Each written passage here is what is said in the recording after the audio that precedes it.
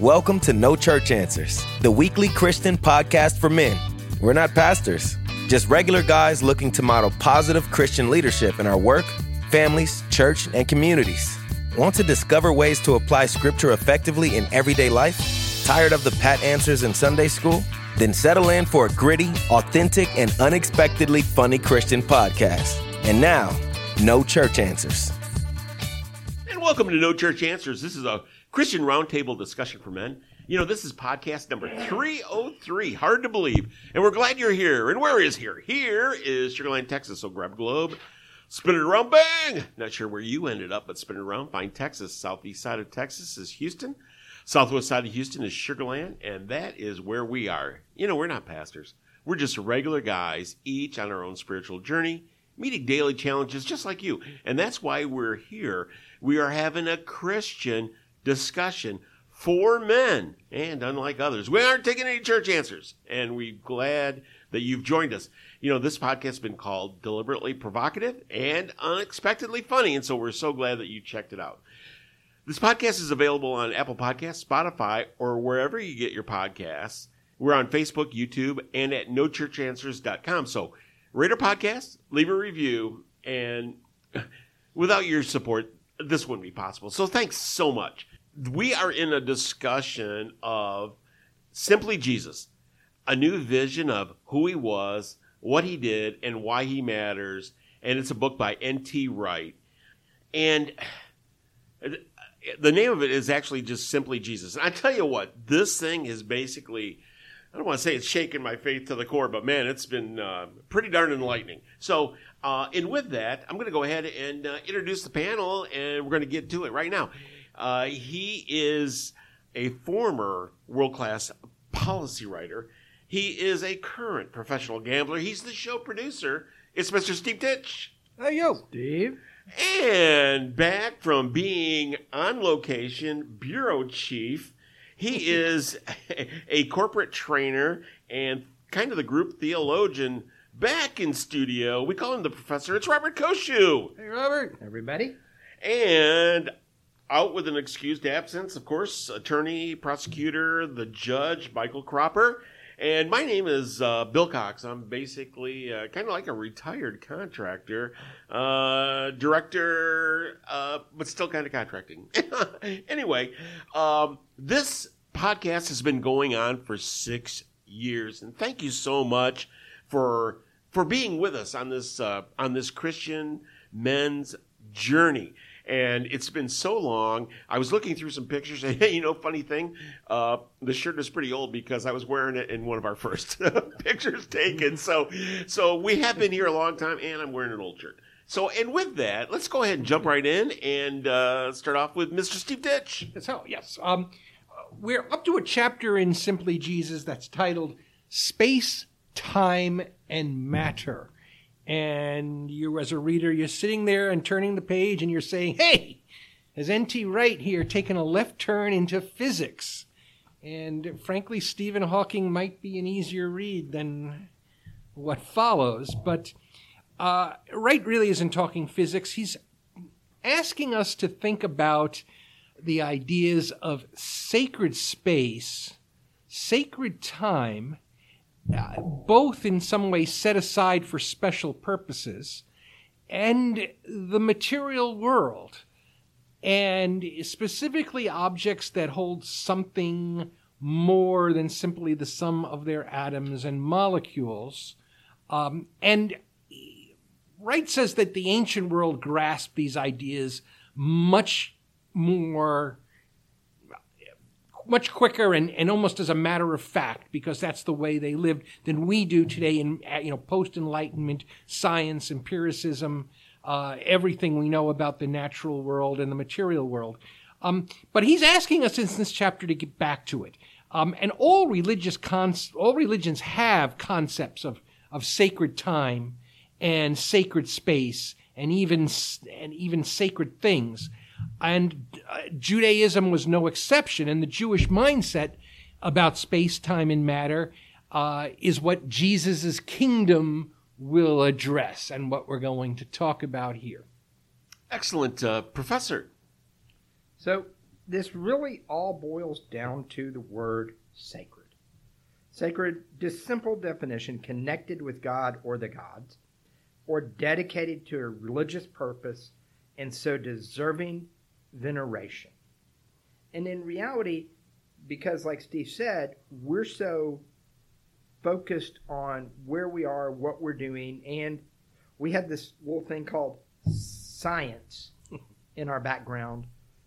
We have forgotten the positiveness of sacredness and setting aside. And in reality, and N.T. Wright talks a lot about this, how every day is the same and everything is the same now. And there's no difference. And I think that is where the crux of this lies. And I'm going to throw this out there, since we're a podcast, we started out as Men Matter is one of our podcasts that we do. And then, Man Up, Spiritual Oasis for Men. So we have a primary focus for men in our podcast. Men need this worse now than they've ever needed it before in their time. And that is what this podcast ends up being all about. Bill? Excellent. And with that, I'm going to go ahead and jump right into the first reading. This is 2 Samuel 7, 5 through 7, and 11 through 13. Go and tell my servant David, this is what the Lord says. Are you the one to build me a house to dwell in? I have not dwelt in a house from the day I brought the Israelites up out of Egypt to this day. I have been moving from place to place with a tent as my dwelling. Wherever I have moved with all the Israelites, did I ever say to any of their rulers who I commanded to shepherd my people Israel, why have you not built a house of cedar? The Lord declares to you that the Lord himself will establish a house for you. When your days are over and you rest with your ancestors, I will raise up your offspring to succeed you, your own flesh and blood, and I will establish his kingdom. He is the one who will build a house for my name, and I will establish the throne of his kingdom forever. I think most of us understand the concept of a sacred place, but we don't think of it as a need. We think of it as kind of like a luxury. People that are faith-based people that live a life of faith, feel that they have their sacred place where they plug in their sacred place. And I think as we've gotten into more of a secular society, that's kind of out the window. Well, and just to show you the difference and how we think about it versus how the ancient people. 2 Chronicles 8, actually pulled this up this morning and it was my reading part, but 2 Chronicles 8:11. Solomon brought Pharaoh's daughter up from the city of David to the palace he had built for her. And he said, my wife must not live in the palace of David, king of Israel, because the places the ark of the Lord has entered are holy. Just think about that for a moment. He literally said, no, I can't bring my heathen Egyptian wife, who probably was really hot, and that's why he kept her, not to mention the whole treaty obligations. Can't bring her home, because that's where the Ark of God has been. So I'll just build a palace for her. Now, he had the money to do it, but he drew a line around things. And I think that's part of where we are as men, and it really plays a lot into the time, as we'll talk about later, but setting aside a place or a location, or maybe, you have multiple locations and you kind of bounce around them, but setting aside a place where you can disconnect, and I'm going to use that word, and I'll hit it hard multiple times in this, is the little pocket computer we're all carrying around nowadays has dramatically invalidated and inoculated us against sacred time, we'll talk more about, but also sacred spaces. How many people have you seen in church playing on their phone during the sermon?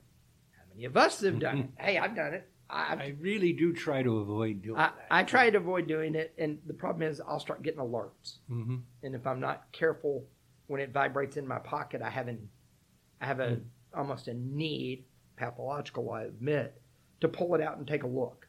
In a way, that's why I don't like using my device. I've got the Bible Gateway on it, but I don't like doing it in church. I'll take my printed Bible. Have a print Bible. For the same reason. Because once you pick it up, what Wright talks about, and actually that's that sacred space here, we understand that. But what Wright talks about is that the Jews of the first century understood the idea of temple differently than we see maybe a church building. Though we talk about the temple, we talk about the church being God's house. We tell our kids that, but the temple was a mystical place. Well, especially in the early years. And yes, it was where God, heaven and earth were to meet. And at least certainly it happens in Book of Exodus with the tent of meeting, which in the reading we had, God references, I have traveled with you. David wants to make it a permanent structure. We read in the Bible that God dwelt in the temple, but at the time of the sacking of Jerusalem, Ezekiel has this vision of God in the cloud and everything, his glory, leaving the temple. But to Jews of the time, this was still an important place, whether debate whether God was there or not.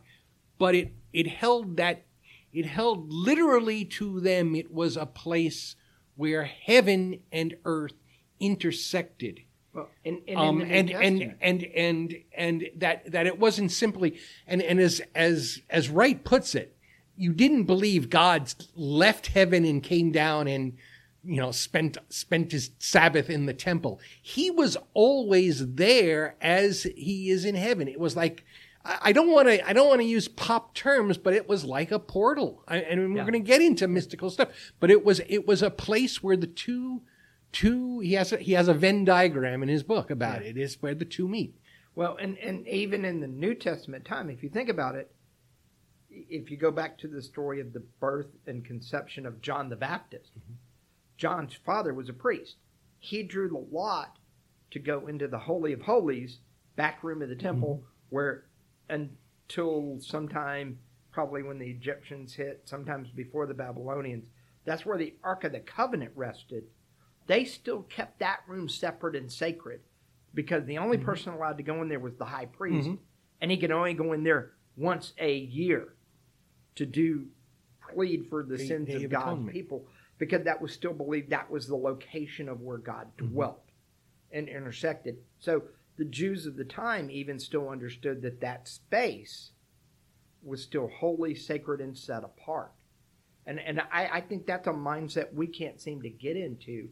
Because even at this point, remember, the Ark's gone. There is no Ark of the Covenant in that space. It's an empty room that no one's allowed to go into, except once a year. And just think about that in our mindset. We're going to do what we want to do when we want to do it.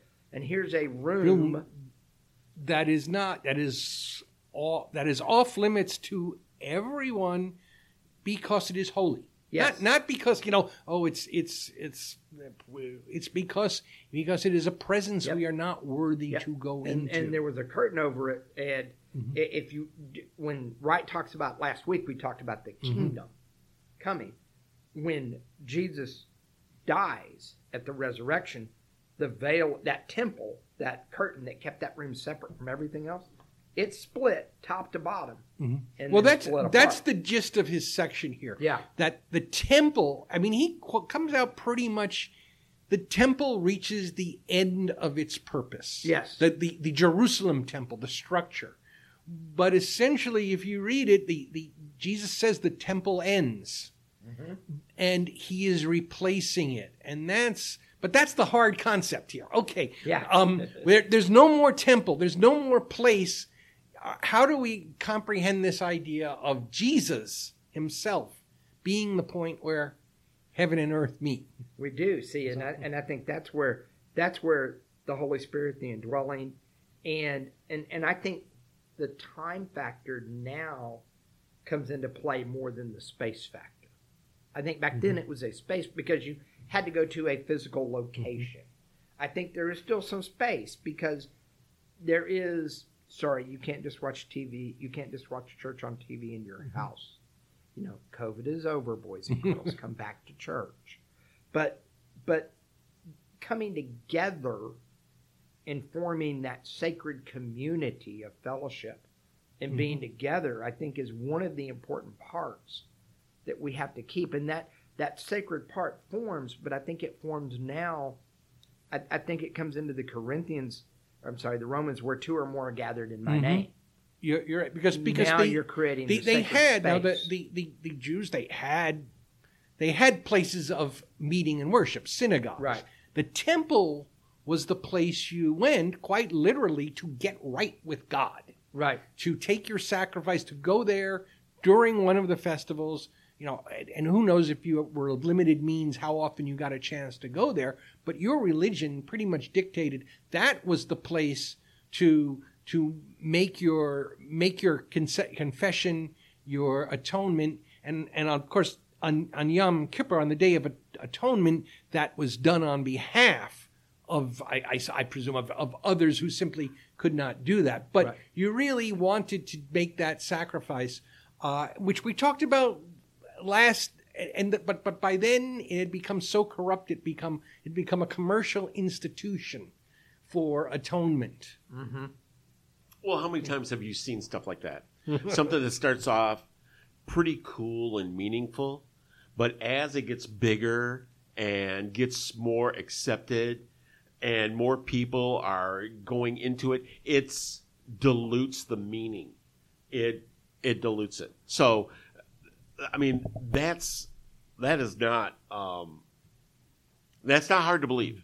I mean, that it's something that would lose its meaning. But before you go to, I do want to bring up one other thing, because with the reading we read, which we covered actually when we covered David a bit, but we were talking about in the context of David. You know, that's the one thing he didn't get to do, and what was the psychology of it. But in that prophecy, that was the point. God says, you don't have to build me a house. I will build you a house. So there's a prophecy of something coming. Absolutely. And with that, we're going to go ahead and take our first break. This is No Church Answers. We'll be right back. Hey, pastors and church leaders. Are you looking to create an exciting program that will attract, engage, and inspire men in your congregation? Book a live Man Up Spiritual Oasis podcast for your next men's ministry event. Called Authentic, Gritty, and Unexpectedly Funny, Man Up has been delighting podcast listeners since 2017. We're not pastors, just regular guys willing to talk about scripture and how we can apply it to our personal faith journeys. Man Up is a refreshing alternative to predictable motivational speakers, offering your audience a chance to connect with everyday Christian men who don't settle for routine Sunday school answers. Interested in learning more? Visit man-upspiritualoasis.com or contact Bill Cox at liveshow@manupmedia.org. And now, back to the fellows of Man Up. And welcome back. This is No Church Answers. We are discussing Simply Jesus, a new vision of who he was, what he did, and why he matters, by N.T. Wright. Wow, this has been it's been an eye-opening discussion, and I'm going to get right in on our second reading. This is Mark 2:23 through 28. One Sabbath, Jesus was going through the grain fields, and as his disciples walked along, they began to pick some heads of grain. The Pharisees said to him, "Look, why are they doing what is unlawful on the Sabbath?" He answered, "Have you never read what David did when he and his companions were hungry and in need? In the days of Abiathar, the high priest, he entered the house of God and ate the consecrated bread, which is lawful only for priests to eat. And he also gave some to his companions. Then he said to them, the Sabbath was made for man, not man for the Sabbath. So the Son of Man is Lord even on the Sabbath." we have lost the concept of Sabbath and the purpose of Sabbath. And I think that, and I mean, we've talked about this multiple times over, on the podcast, but I think it's something that the whole concept of sacred time or, and I'm just going to say it this way, rest time, becomes important. I've talked multiple times over. When I have to work on the weekend, I don't work on Saturday. I work on Sunday. And everybody, that's the Lord's day. No. Here's the deal. On Sunday, I get up and teach Sunday school with youth, and then I come over here and I do other things. I'm already working, doing things. Saturday is my day to unplug and stay away from that, because that's what's important. I think what's different, though, nowadays as opposed with back when this was written, is the fact that it was hard manual labor. Hard being, being a nomad, being a shepherd. I mean, just think about all the modern conveniences that we have. These people needed a day to rest and to recoup.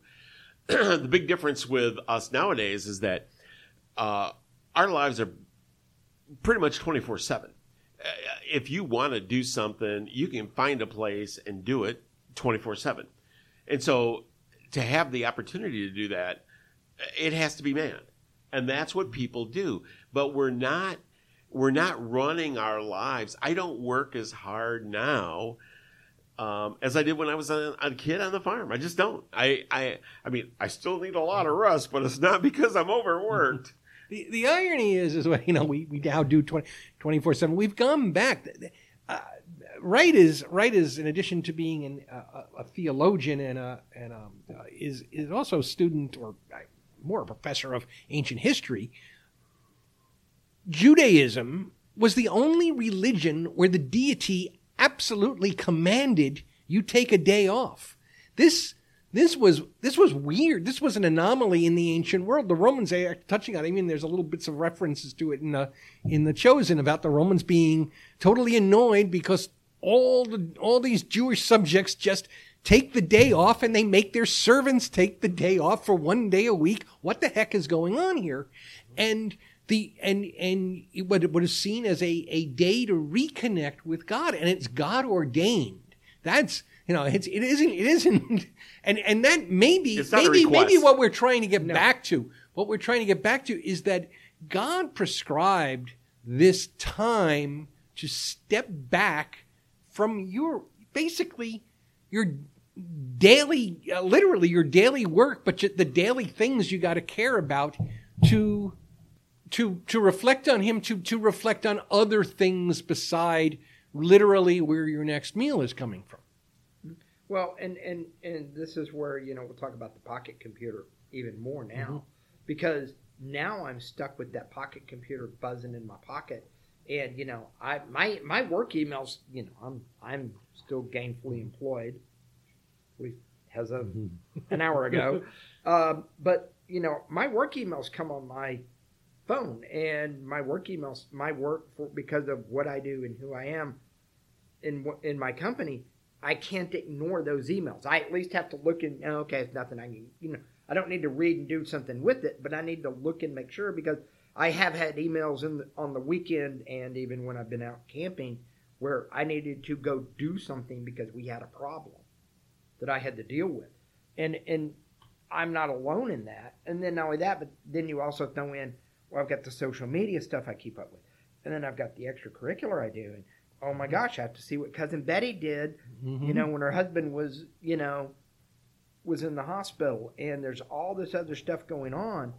And so even more, I agree with you, Bill. It's not a physical labor, but it is most definitely a distraction, and it's a 24/7 distraction. So, but worse. What we have is the part of this is what Jesus is trying to do with the whole idea of the Sabbath. Yes, and he's there. He's not there to eliminate the law. He's there to fulfill the law. That's what he says. And we talk. This is something where really he attacks the Pharisees on more than one occasion about the Sabbath. Well, because And- they made it into so in training we have compliance training, which people treat as check the box. Mhm. And yeah, okay, whatever, you got to check the box, but there's more to it. There's a reason why you learn about how to lock something out and tag it out so you don't turn it on with energy in it. There is more to the Sabbath than just, okay, God said I got to sit here, so I'm going to sit here now. It's not the ritual. The ritual Bingo. got confused with the meaning. Yeah. And so it was all about all about what are the 640 rules of things you couldn't do on the Sabbath, which are really not in the Torah. That's all derived from the Talmud, from teachings connected to it. So you can argue that is not what God necessarily intended. But moreover, this is and Wright points this out in the irony of the whole thing, is that the Sabbath in Leviticus is connected to, well, it's not just one day a week. It is prescribed one day a week of rest, but then later it's part of, we are the people are to leave their fields fallow every 7 years. They're going to leave the land to rest, which is wise agricultural practice. And then the biggie, which we never read about happening, for all the Pharisees who are very, very much penticulous to the letter and dotted I and T, or however you want to have that in Hebrew, of the law, the Jubilee. The Jubilee where all land was to be returned, debts forgiven.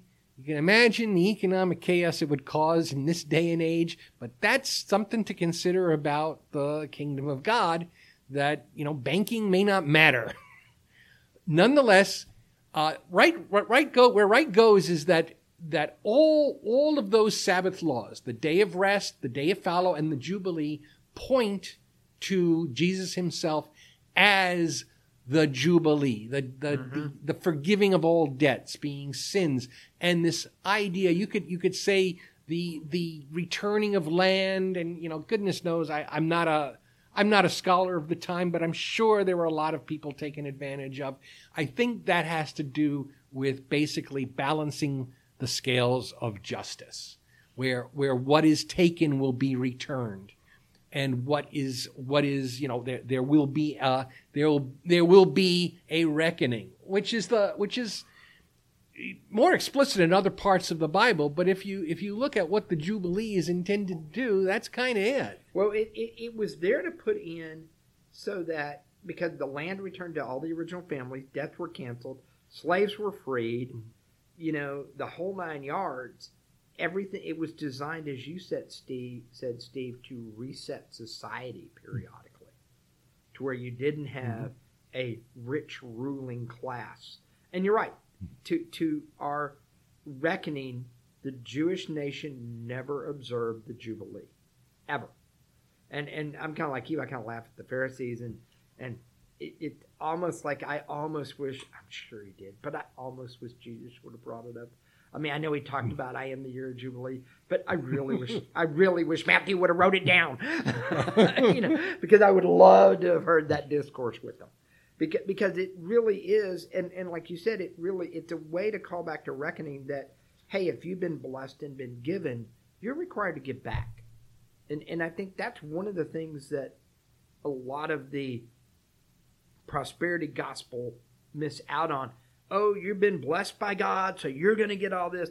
Yeah, okay, you've been blessed. You need to do stuff because you've been blessed. It's not just you get to get all the good toys. Yeah, maybe you had the money to get the toys. But you know what? You have a responsibility to use those toys judiciously, but also to give back and let others use your things and let people rejoice and share with others. And I think that's where the comes back to, in essence, without the year of Jubilee, you end up degenerating into nihilism. Look where we are now. Yeah, exactly. As you move forward. And so that's why the sacred time becomes so important. Because if you don't take time to set aside to acknowledge the Creator, to acknowledge what He's doing, to actually rest yourself, rest the land, think about what you can do for others, then you're right. You end up into a society full of nihilists, and I'm living in it now. It's not a good thing. You know, I really appreciate this part of the text, because you think about the agricultural side of it, making people fallow the land every 7 years. And honestly, that's really not enough. even every 7 years is not enough. Typically, what we did is we rotated our crops every 3 years, so you'd have something that would replenish the ground. But and it was funny, and I didn't realize until I read it in the book that I've heard all about the Jubilee many times. I never realized they never celebrated it, but it only makes sense in the fact that it's a great concept. But you're talking about a country that has been overrun. There's all sorts of different religions, different people have made their paths across there, and it would take 49 years to get it straight, Jubilee straight, for the next one. Just to get everything kind of like transferred. And I mean, I know it's almost impossible. I'm not going to, but to circle back to what you said about the gospel of wealth, let this be a warning to them. The Jubilee is what heaven is going to be like. There's going to be no ownership. Right. There's going to be no savings accounts. If you read it this way, there's no 401k. There's I don't think that Parable of the Talents was about, gee, what a great job you did at an investment. Go to the head of the line when you get to the pearly gates. No, that perhaps is the best thing out there to think of. If you're buying into this gospel of wealth, the Jubilee stands there, and the Israelite nation never did it. And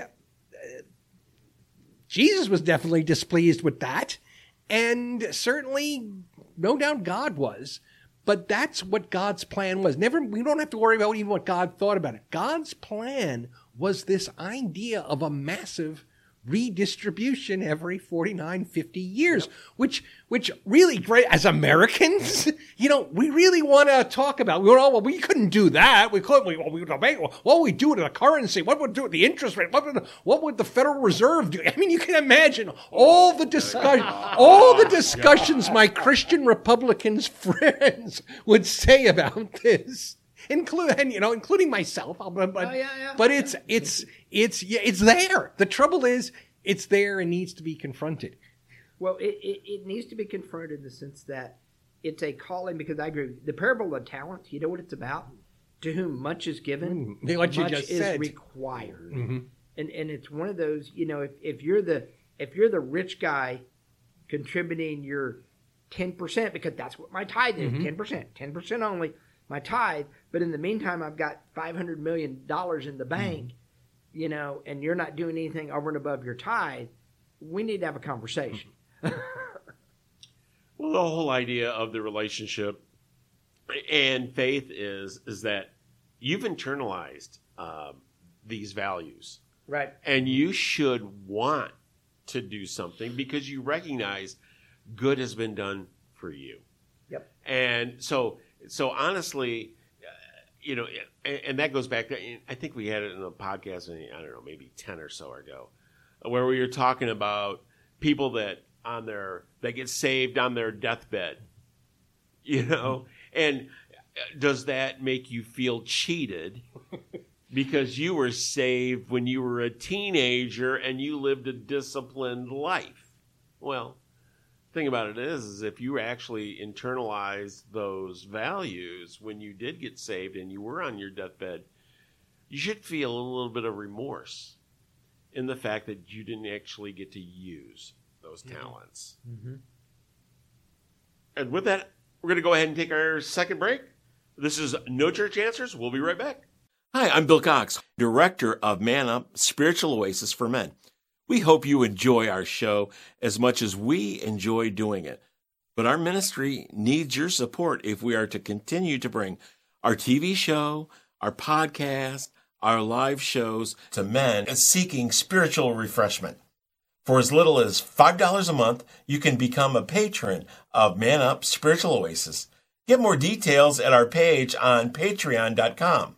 If you would like to support us directly, you can make a contribution through PayPal at donate@manupmedia.org.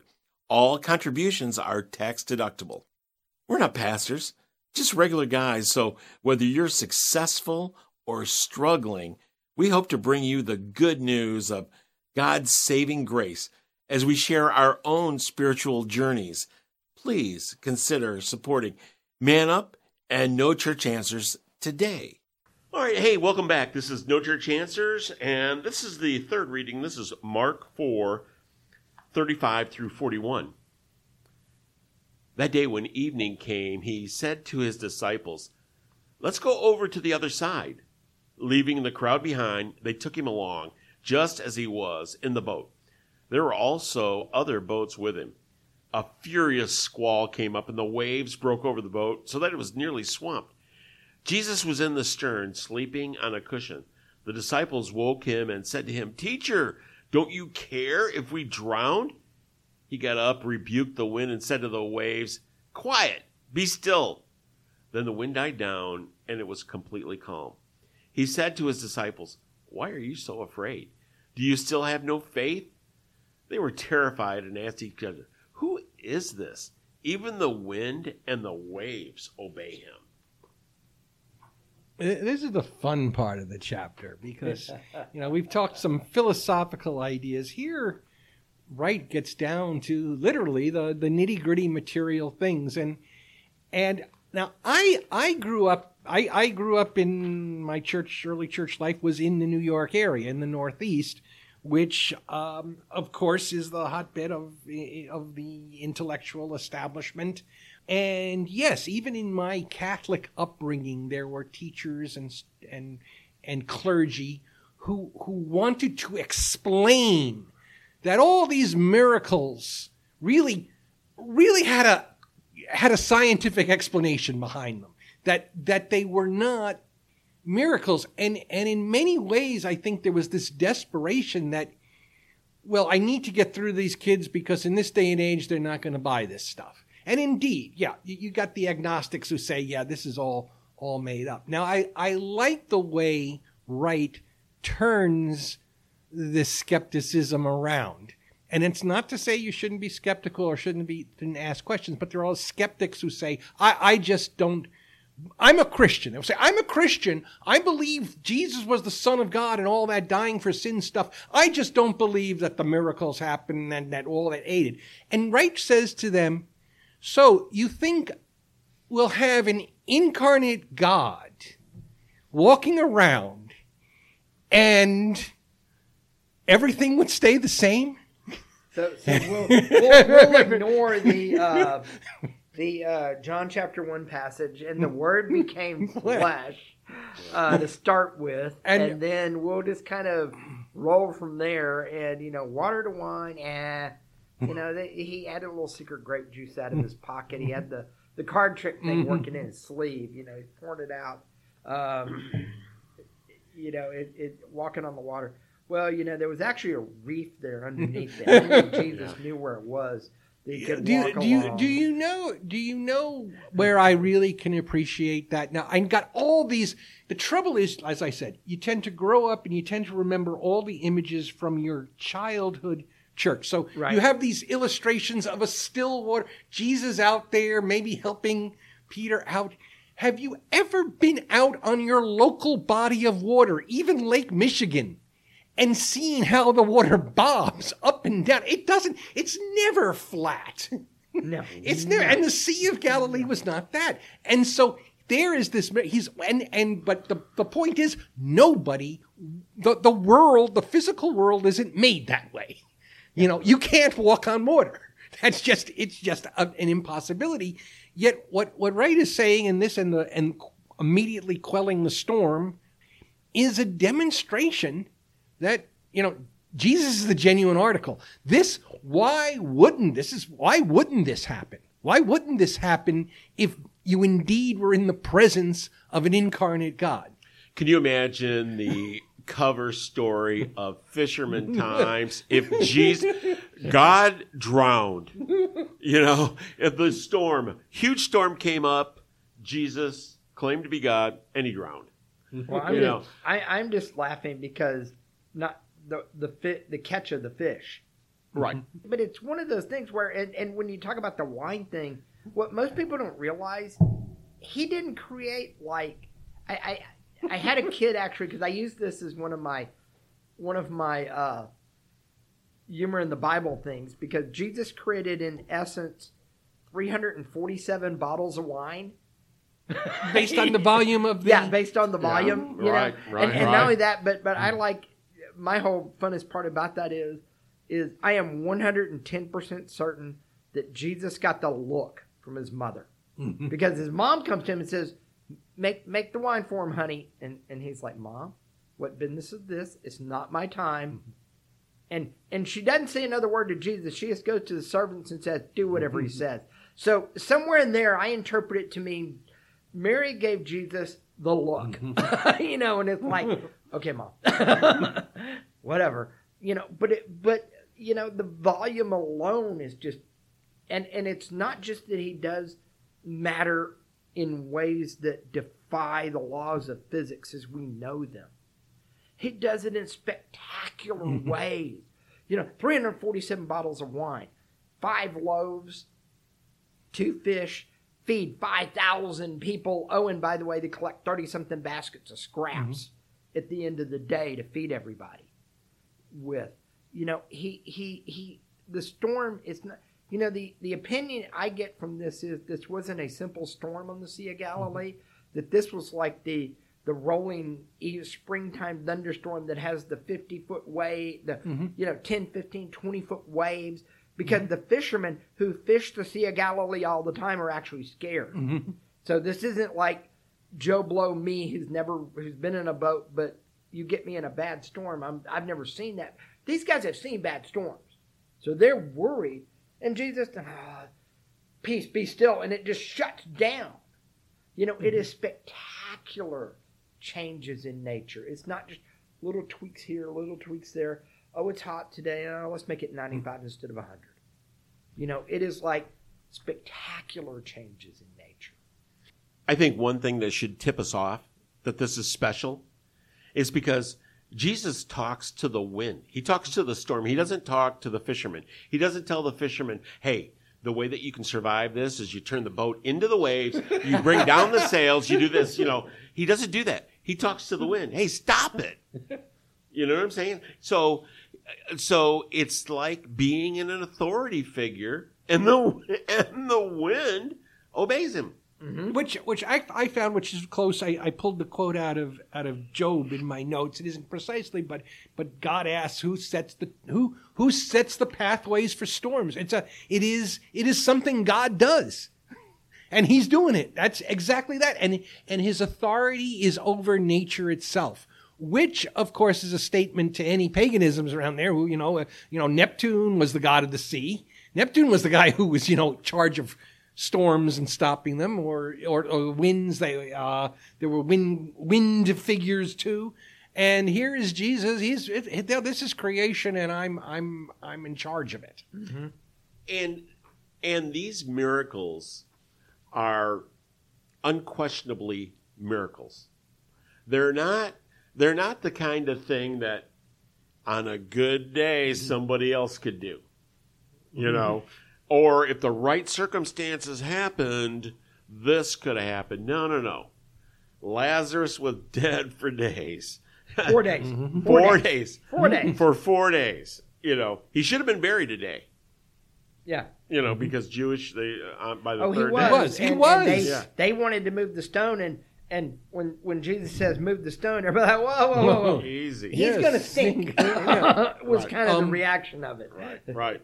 So that's the thing about it. And I just want to bring something up that kind of shook me about this particular book, Simply Jesus. I did not realize that there are multiple characters, both before Jesus and after Jesus, that were kind of like in the running for God.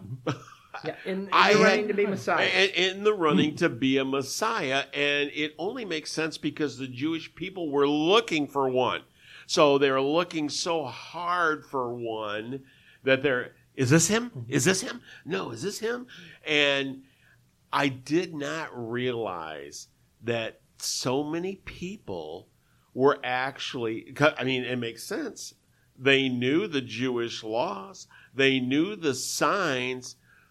I didn't realize that they were modifying their life and their behavior to become that way. Kind of disappointed me, you know. You're talking about the Messiah candidates. The Messiah candidates, exactly.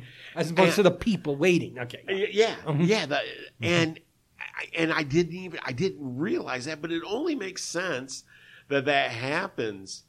And all I could think of is in my own life, the posers that I've run into, the people that they like come in with a big gold chain and you know, or they got the Louis Vuitton purse and they got the brand new Benz, and then they go back to their really small apartment. You know what I'm saying? I mean, it just reminds me of so many people in life, the inauthenticity that so many people nowadays live, the inauthentic way.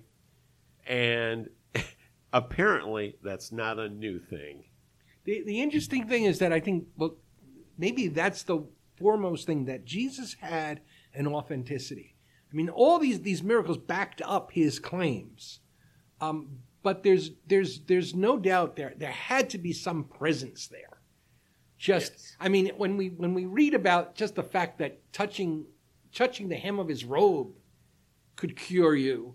I mean, wherever it wasn't him alone. It was the environment around him. It was the energy. The energy. You could put it. And here this is what's dramatic about Wright. He wants you to understand that Jesus truly was the incarnate God of the Old Testament, the God who gave us the Ten Commandments, the God who made all these promises to the Israelite people and the Jewish people, but then opened it up to the whole world.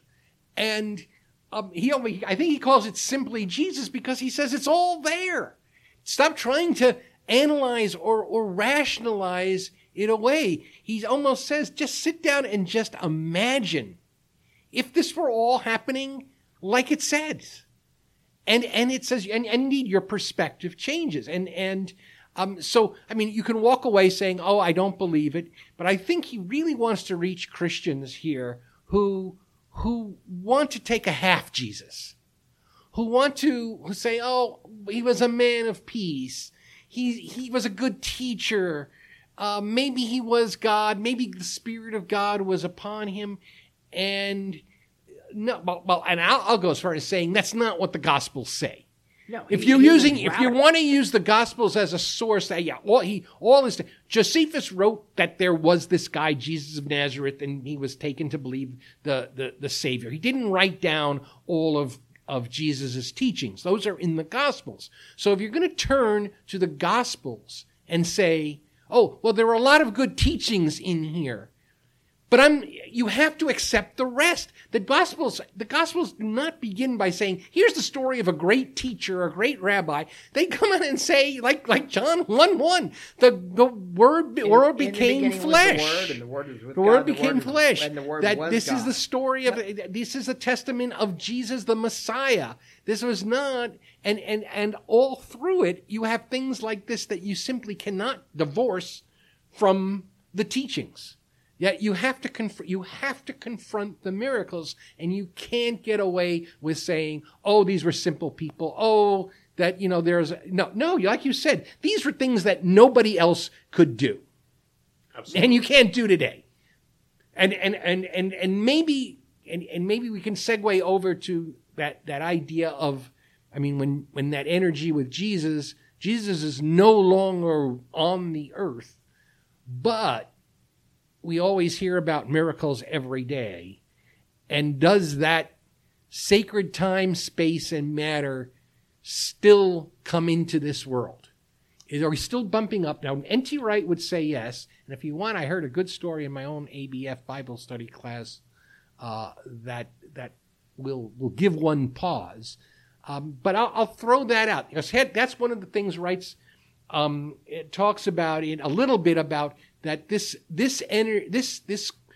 temple idea of earth and heaven still overlap, and heaven is a lot closer than somewhere upstairs in the clouds where you go, where you die.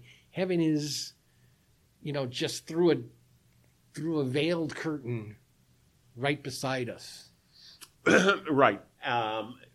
One thing that I feel about it is that although we do not have the ability, we do not have God's ability.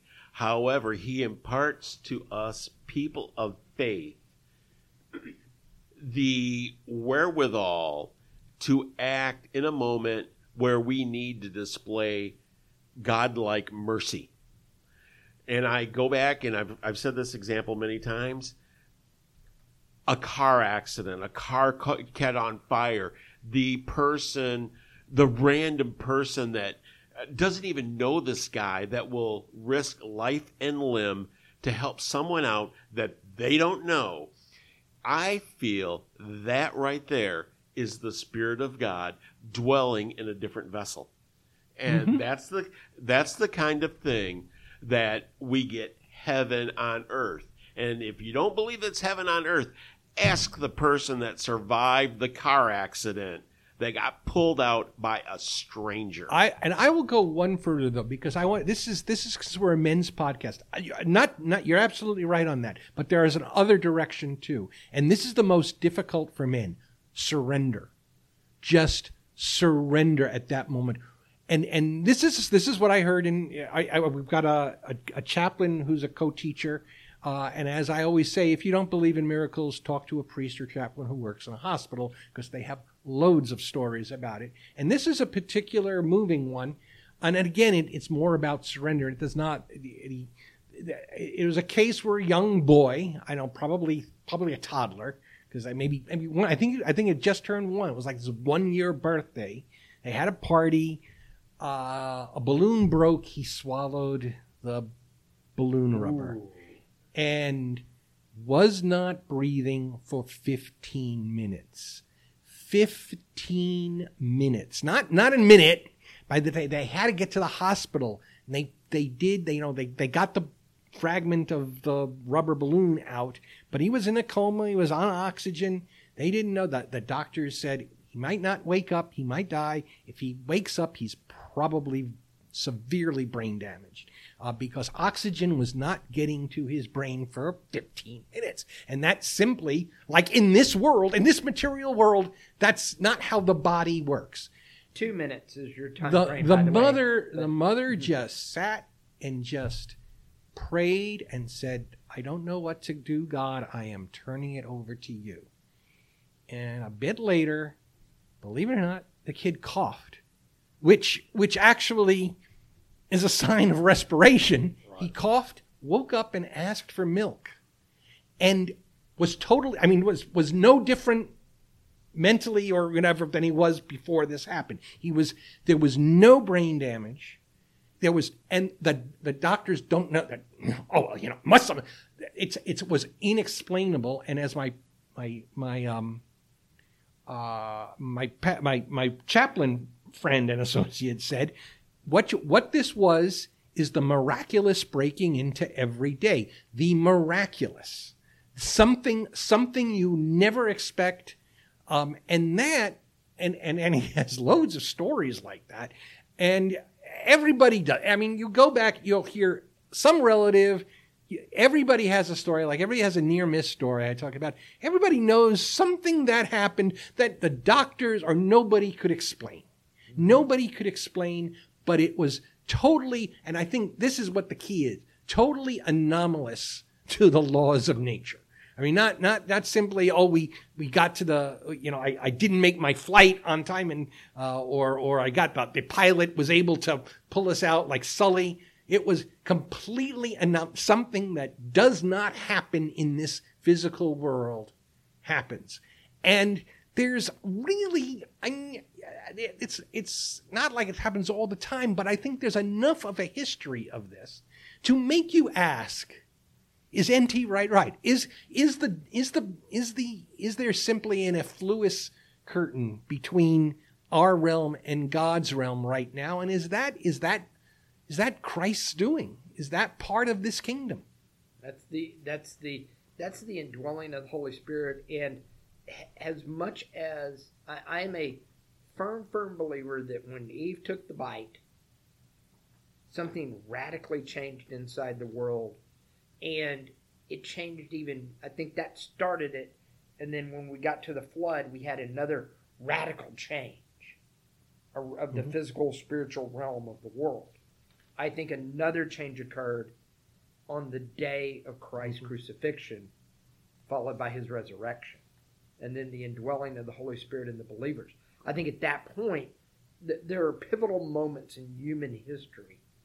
I think those 3 times are where something happens that radically alters the relationship of God, man, the matter world, and the spirit world, for lack of a better term. And I think the dependence of those changes things, because they talk about the Holy Spirit coming on prophet, one prophet at a time. Now the Holy Spirit can be on everyone at one time. Just as a difference in that. And I think there are just, and I think that's the mystery N.T. Wright is talking about when he talks about this sacred time, space, and matter, that the differing times in human history where things change, and we don't recognize the sacred because we're not looking for it either at the same time. One more thing, and maybe it goes back to what you were talking about a minute ago about being able to pull somebody out of a car, or best being there for somebody. Wright says Jesus was teaching his disciples not how to rise above the mess of the world, like we're too good for it. He was teaching them to be literally bringers of the kingdom bringers, and that's really what our mission is. So how do we do that? How do we be kingdom bringers? And so why is that so hard? I know we love to sit back and criticize. Oh, look at those guys; they're all sinners, whatever. I'm set. I go every Sunday. My soul is good. However the hymn goes, it is well with my soul, which I don't think has anything to do with the idea of accepting salvation. It's accepting kind of the real world and the kingdom that exists within it. But I digress. So, Bill, you are our kingdom bringer guy.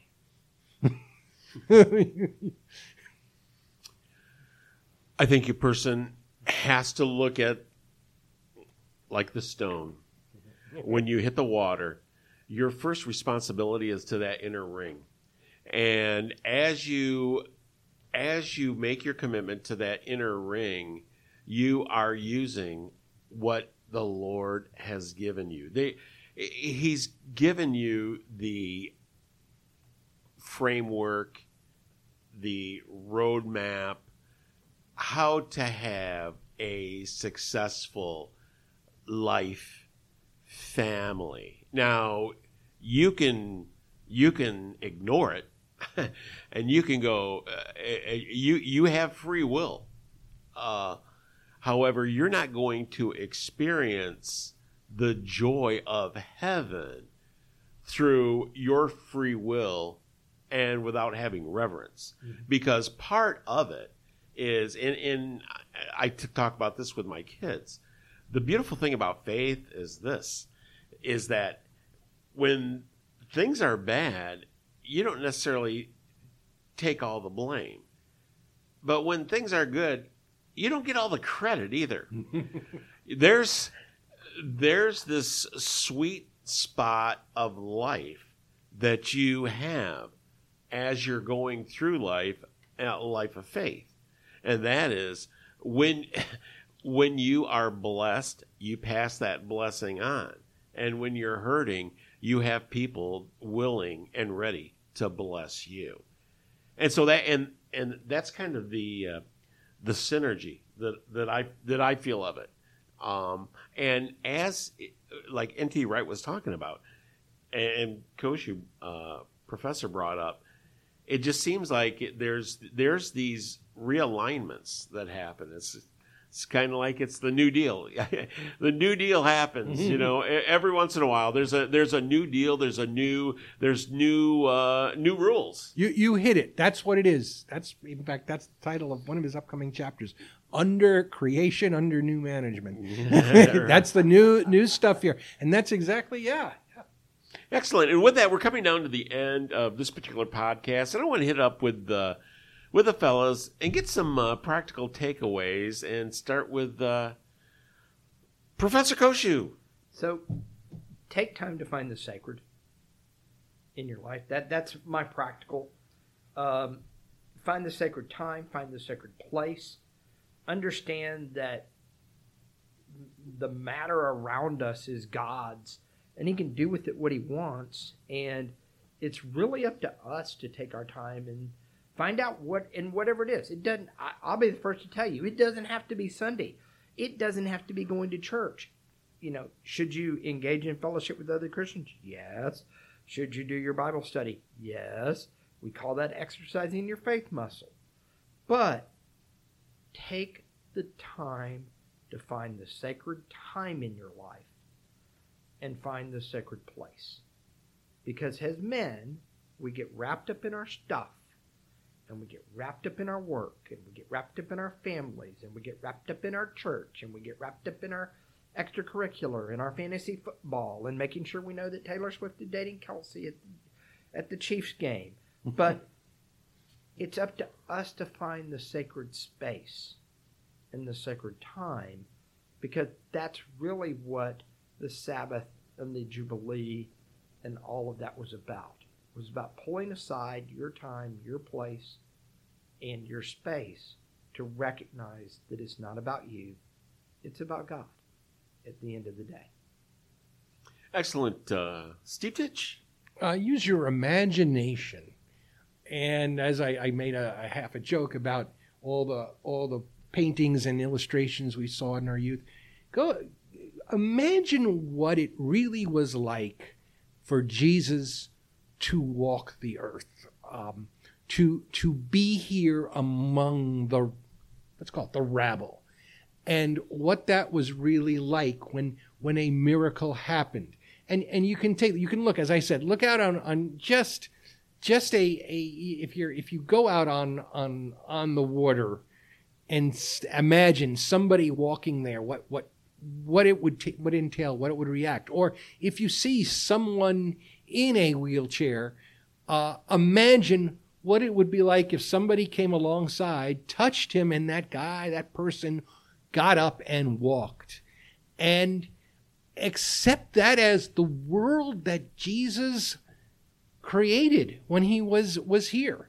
Not to gloss over the miracles. The miracles, there's a way you want to work on a faith muscle aspect that, not to downplay this, not to poo-poo it, that you believe in a Savior that had authority over the natural world, over space and time. We love those science fiction concepts, but this is the king of the domain. This is his dominion, and that's really what Wright continues to emphasize, that Jesus' mission was yes, he came to redeem us of our sins and give us a path to salvation and eternal life. But that is just one big part of this all-encompassing mission to repair the brokenness of the world. Excellent. And with that, thanks so much for tuning in to No Church Answers. And once again, thanks so much for all our sponsors and supporters. On behalf of our producer, Steve Titch, Michael Cropper, who's out, Robert Koshu, my name is Bill Cox. Our podcast is available on Apple Podcasts, Spotify, or wherever you get your podcasts, so please rate it and leave a review. And if you have any questions or comment, you can go to our Facebook page or nochurchanswers.com and post it there. And if you're unable to attend a church, well, shame on you. Check out Sugarland Baptist streaming service. It's on Facebook, YouTube, and sugarlandbaptist.org. It starts Sunday at 9:45 a.m., and when you are ready, yay, we encourage each and every one of you to join a local Bible-based church. Why local? So you'll go and participate and find a small group, ABF, Adult Bible Fellowship, or Sunday School class, that you can join for small group discussions like this, and find one that is men only. And if there isn't one, start one. And take No Church Answers. You've been listening to No Church Answers, the weekly Christian podcast for men. Tell us what you think. Leave a comment or a review. Want to know more about us?